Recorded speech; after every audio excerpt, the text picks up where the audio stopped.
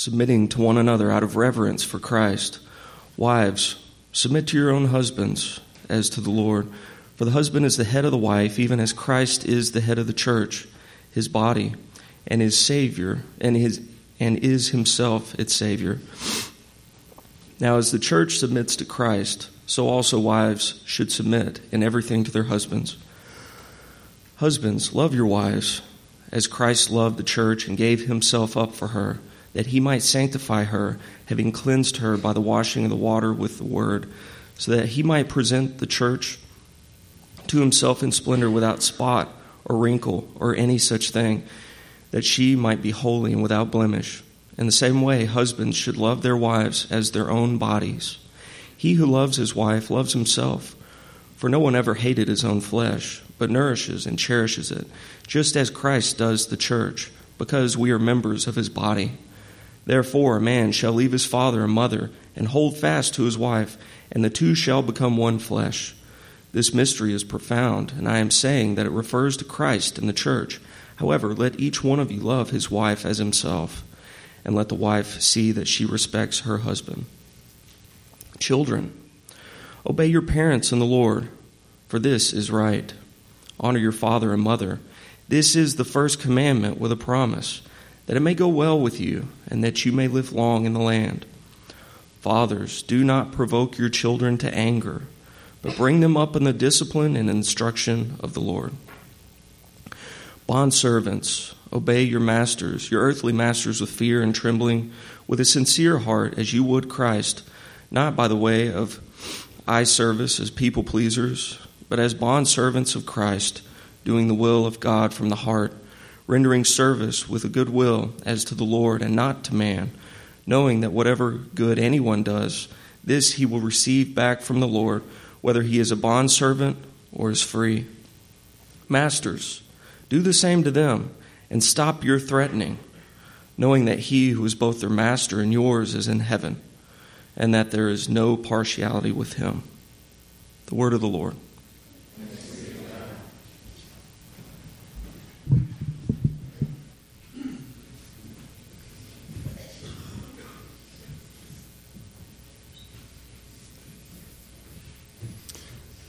Good morning to you. Fun stuff, right?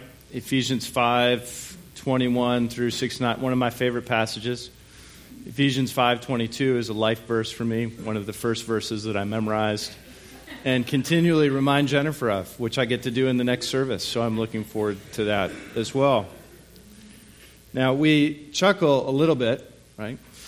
And in part, that's because it's connected to the reality that the church has often taken this section of Paul's writing and zoomed in on instructions to wives.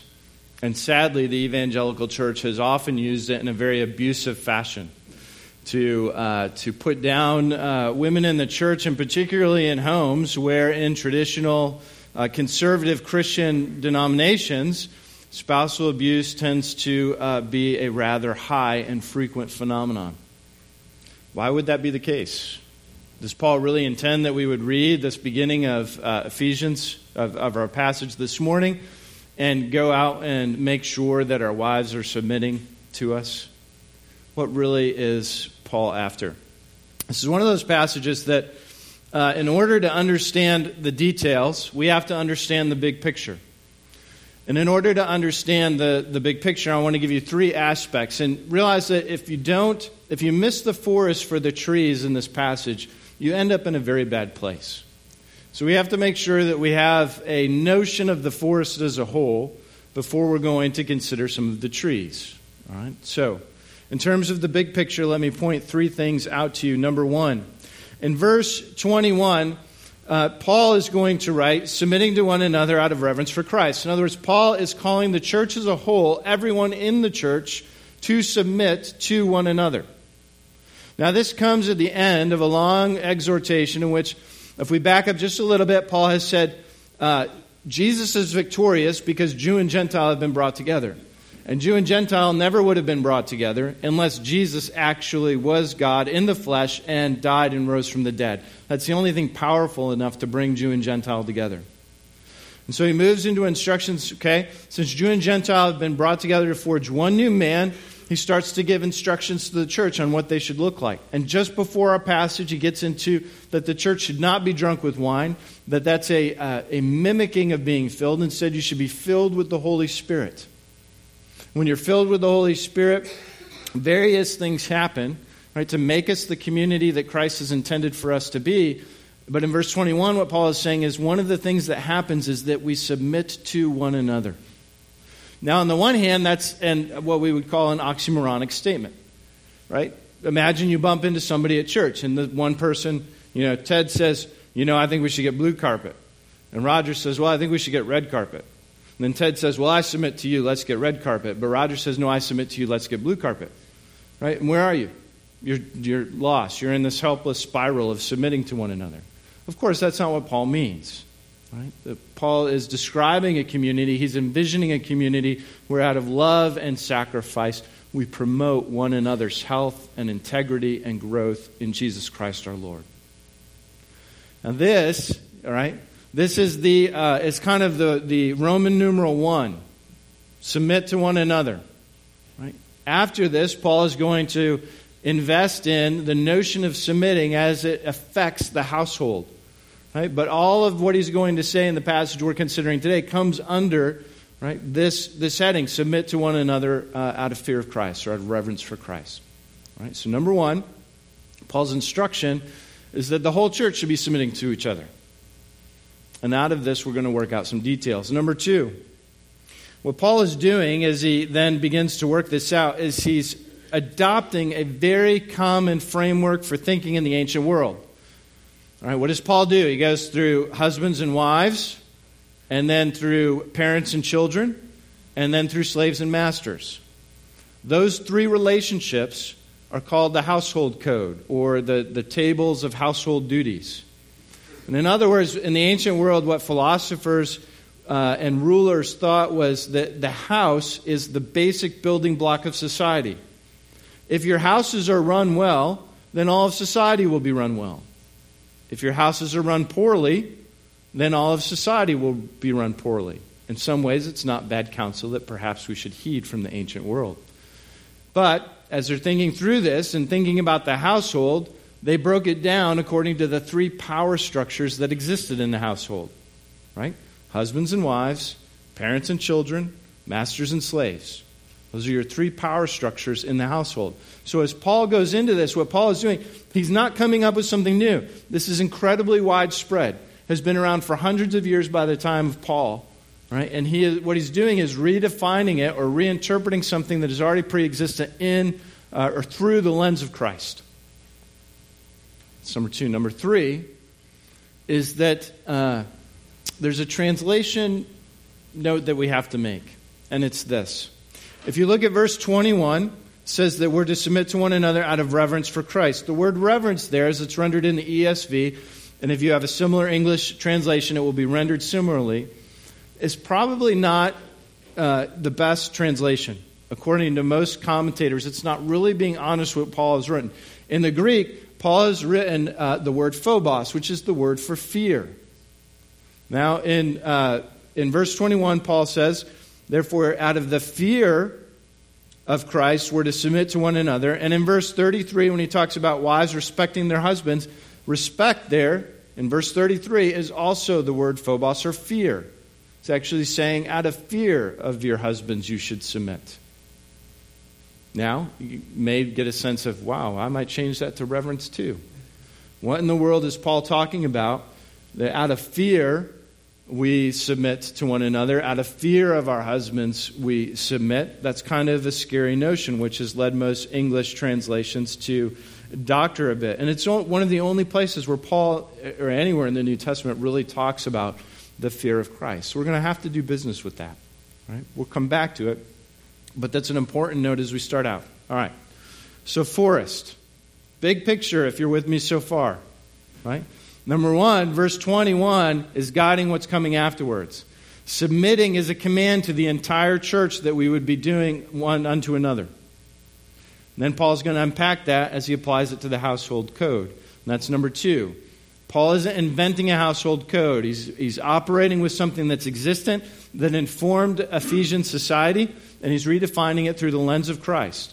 And one of the things I want you to note as we go through is when he goes into each of those power relationships, he's going to focus on the more powerful person. The radical thing he has to say is applied to the more powerful person in each of those power relationships. And number 3, in verse 21 and verse 33, it should be fear, not reverence and not respect. And we're going to have to ask why that is the case as we come back around. All right. There's the forest. Let's consider some of the trees. Husbands and wives. Of course, Paul starts with wives because he knows that's where the real problem lies. Right? We jest, but that we all know how often this has been read that way. So in verses 22 through 23, Paul writes, "Wives, submit to your own husbands as to the Lord, for the husband is the head of the wife, even as Christ is the head of the church, his body, and is himself its Savior." Now, Paul's drawing a strong analogy that in the household, the husband is the head of the wife as Christ is the head of the church. A word of caution, it's an analogy that is intended to support and to advocate. Paul is affirming the existent household code, right? But you can take it too far, right? No one argues that Paul is actually saying that the husband is the Savior of the wife, as he says of Christ in relationship to the church. So we should read that with a degree of caution, so to speak. Now, as I indicated earlier, Paul really is affirming nothing new, right? To say that wives should submit to husbands in the first century is essentially to say that fish live in water. For thousands of years, wives have submitted to their husbands.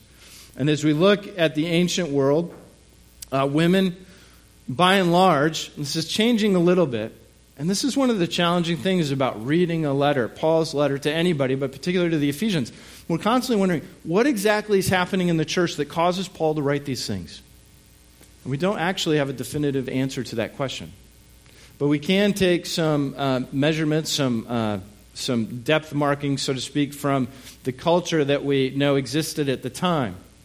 And so in terms of how women were viewed, one writer said women were the worst plague Zeus made. Another said the 2 best days in a woman's life are when someone marries her and when he carries her dead body to the grave.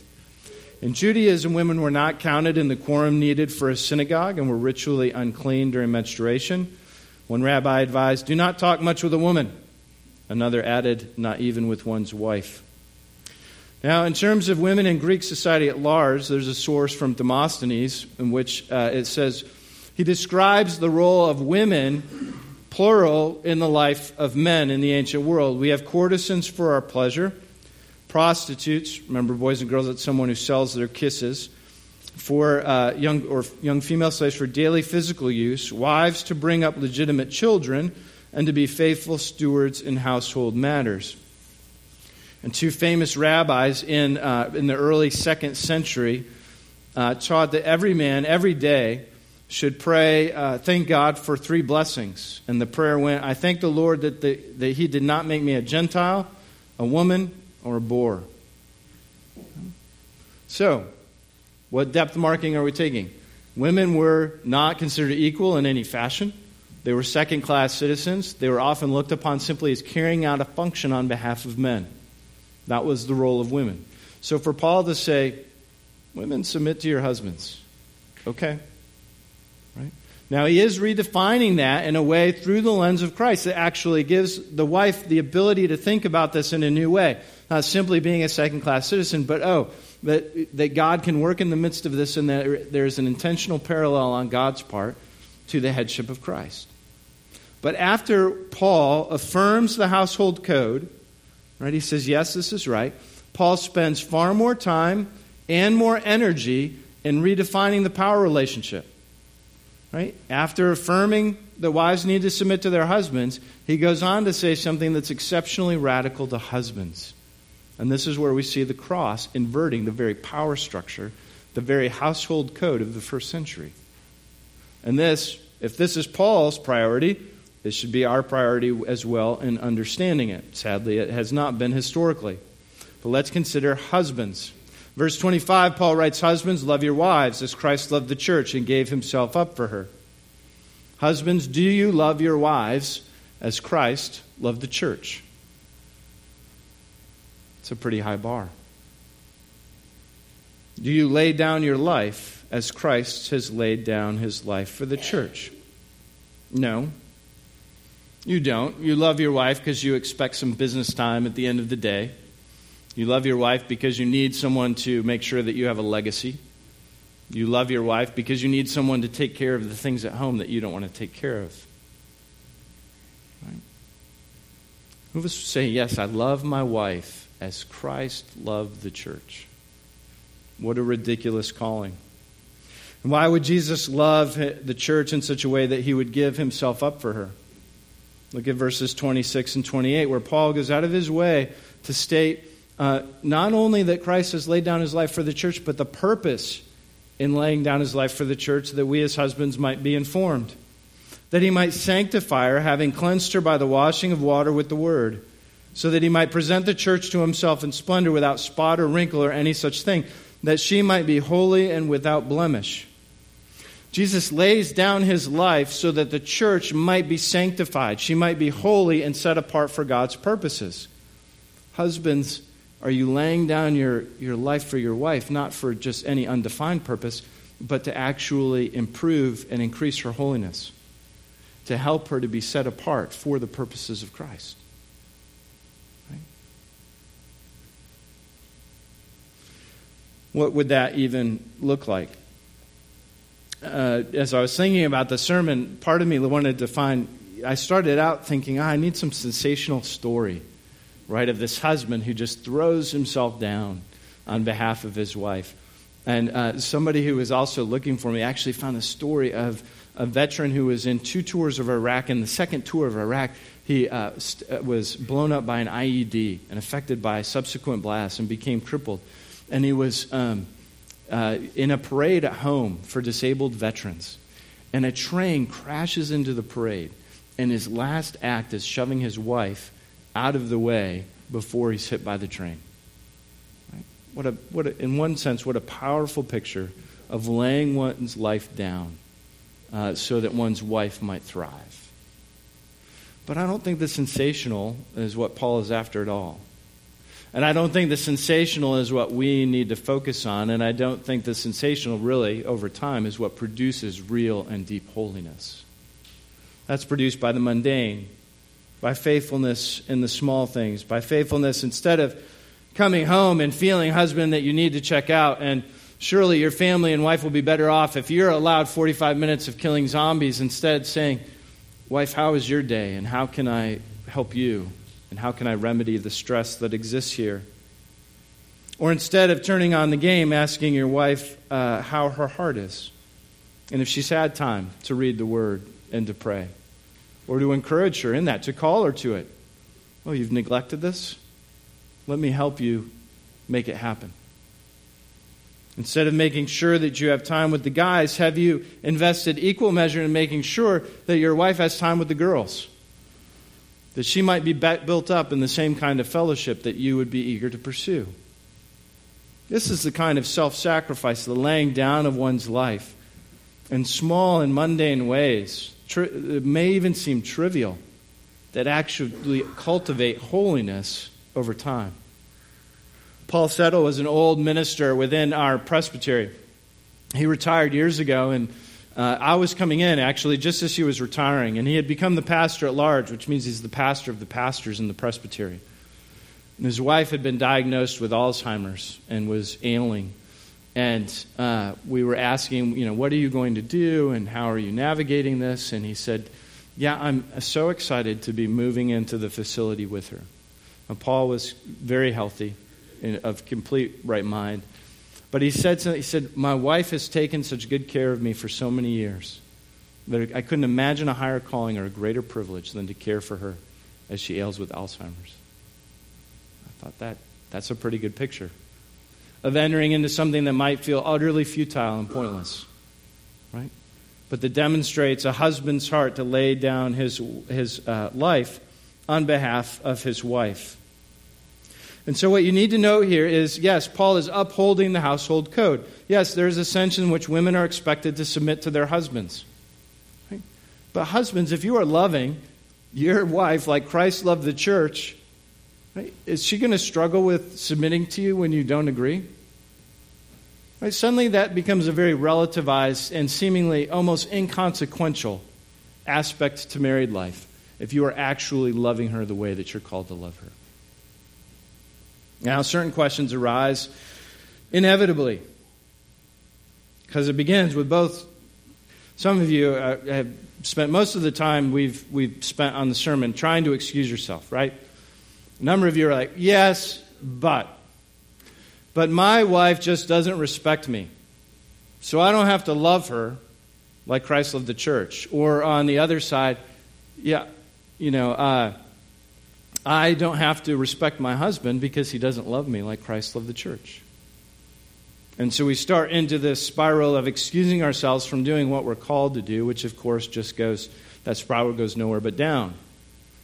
And so as we excuse ourselves and are frustrated by one another's lack of faithfulness, Zach said something profound last week, which if you missed it, you missed something great, which was a willing sacrifice is the only thing that defeats sin. A willing sacrifice is the only thing that defeats sin. And so when you are in that place of frustration, my husband isn't loving me like he's supposed to, or my wife isn't respecting me like she's supposed to, it's a willing sacrifice that defeats sin. Now, right, but are there limits? Right? Is there a point at which you say, no, my husband is so far from love and is actually abusive that that I'm no longer held by this, and I'm not supposed to be a willing sacrifice? Or is there a point at which my wife lacks such respect and grossly disrespects me that I'm excused in some sense?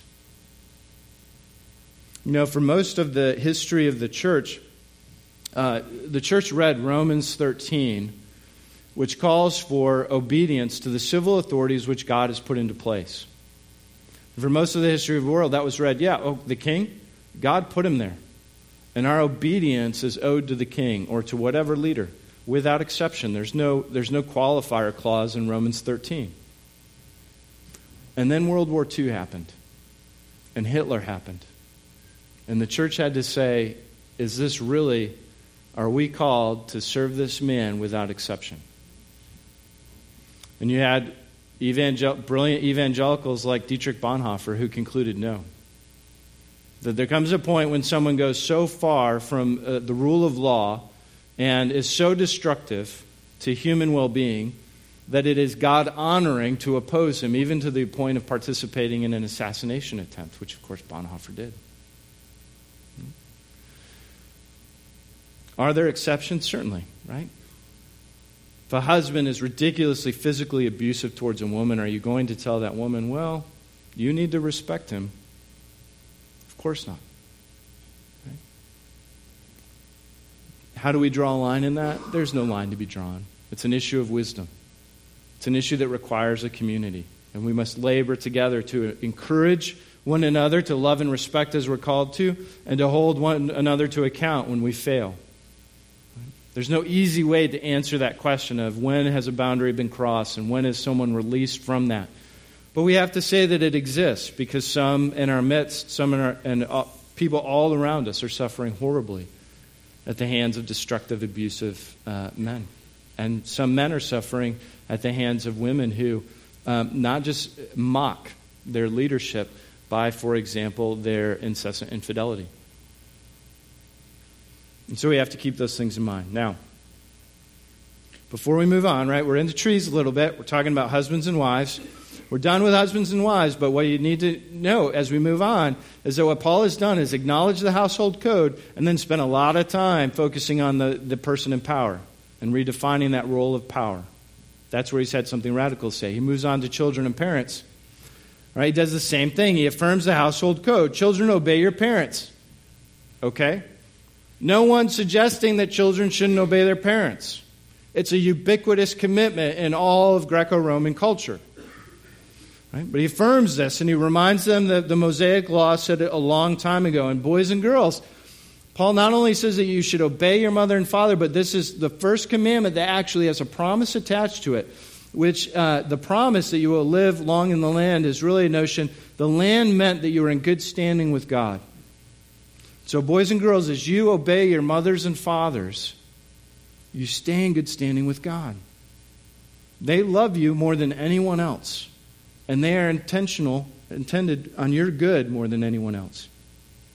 And to not take that seriously and to heed what they say is foolishness. Then Paul goes on to speak to fathers. Right? Today we would say fathers and mothers, of course, but in a patriarchal society he didn't necessarily think or need to say that. And what is the role of you, parents? Not to provoke your children. Right? If you are like me, sometimes you take great pleasure in provoking your children. We can be honest. Right? Little consternation to see them frustrated and run around in circles a little bit. Right? It's even more tempting when they're frustrating you. Oh, you're frustrating me? I've got more experience at this than you do. I will frustrate you. Right? Paul says, no. It's not your role, and it doesn't help anything. Don't provoke your children to anger, but be intent on raising them in the fear and instruction and discipline of the Lord. So, fathers and mothers, as you make sure to sign up for every camp and every soccer program and make sure that your kids will be at the top of their class and go to the best college and rule the world, how much time and energy are you investing that they grow up knowing the fear and instruction and discipline of the Lord? When I first interned, I was like Matt. I was in seminary and I went to a church and became an intern there, and the pastor there was old. He was in his 70s. His name was Bill Crispin, and he was a great guy, full of wisdom and loved the Lord and just real gentle. But he had grown up in a stern Christian household, and he had totally walked away from the faith and only came back to it later in life. But as he was struggling in life, he said, I would be in these places where I had pursued my own desires and my own flesh and would be frustrated, and verses kept popping into my head. And he said, every week, every night, we were required to memorize the Scriptures and to recite them over and over again. And Bill Crispin would say that I firmly believe that that's what God used to call me back to Himself. That those Scriptures never left me. And as I was flailing and had been far removed from my parents, there was the Word of God that had been hidden in my heart in places I didn't even know that woke me up. Right? To what extent are we expending the same kind of energy of running the rat race of our culture and raising our children in the fear and discipline of the Lord? Train up a child in the way he should go. Even when he is old, he will not depart from it. Proverbs 22:6 tells us. Lastly, slaves and masters. Slaves, obey. Right? Again, nothing really new there. Right? Slaves have been long expected to obey their masters. But then Paul goes on to say, in verse 9, masters, do the same to them and stop your threatening. Who is this guy? Nobody has any issue with threatening a slave. They're a slave. Stop your threatening, knowing that he who is both their master and yours is in heaven, and there is no partiality with him. Masters, remember, you have a master. You are a slave. And so treat your slave with the same respect and dignity that Christ treats you. So what we see at the end of the household code that Paul has walked through, husbands and wives, parents and children, slaves and masters, is that what he's done in each case is affirm the household code, and then he's challenged radically the person who exists in the more powerful place within the power structure. In a very artful way, Paul has written to the church in Ephesus, which is probably in trouble for, rocking the boat of culture. Right? Just little things like men and women showing up to share at the Lord's table together would have been a fairly radical idea. Right? Men and women didn't worship together. These things are happening. It rocks the boat, and Paul writes to the church in a letter that will be shared and read, and he affirms the household codes, and then he radically undermines them, saying that those people in positions of power within the household code should exercise their power in a manner of weakness, in a manner of humility, so that it serves the person who in that power relationship is considered to have less power. This is why in verse 21 and verse 33, I think the word fear exists. Because Paul knows exactly how scary this is. Right? Reverence doesn't come anywhere near to doing this justice. And it falls, I'm not suggesting that the notion is horror, but Paul is saying that do you understand the love of Christ? He's laid down his life that you might be made clean and holy and blameless, that you might be rescued. And he knows your filthiness, and that degree of love is frightening. And that degree of love is going to upend everything. The entire household code, which is the basis of society in the ancient world, is turned upside down because of the love of Christ. And that's why he can use fear in verse 33 too. Is because for a wife to be loved truly like Christ loves the church by her husband is a scary thing. It means, wife, you can't remain as you are. You'll be utterly transformed by that love, just as the church is transformed by Christ's love.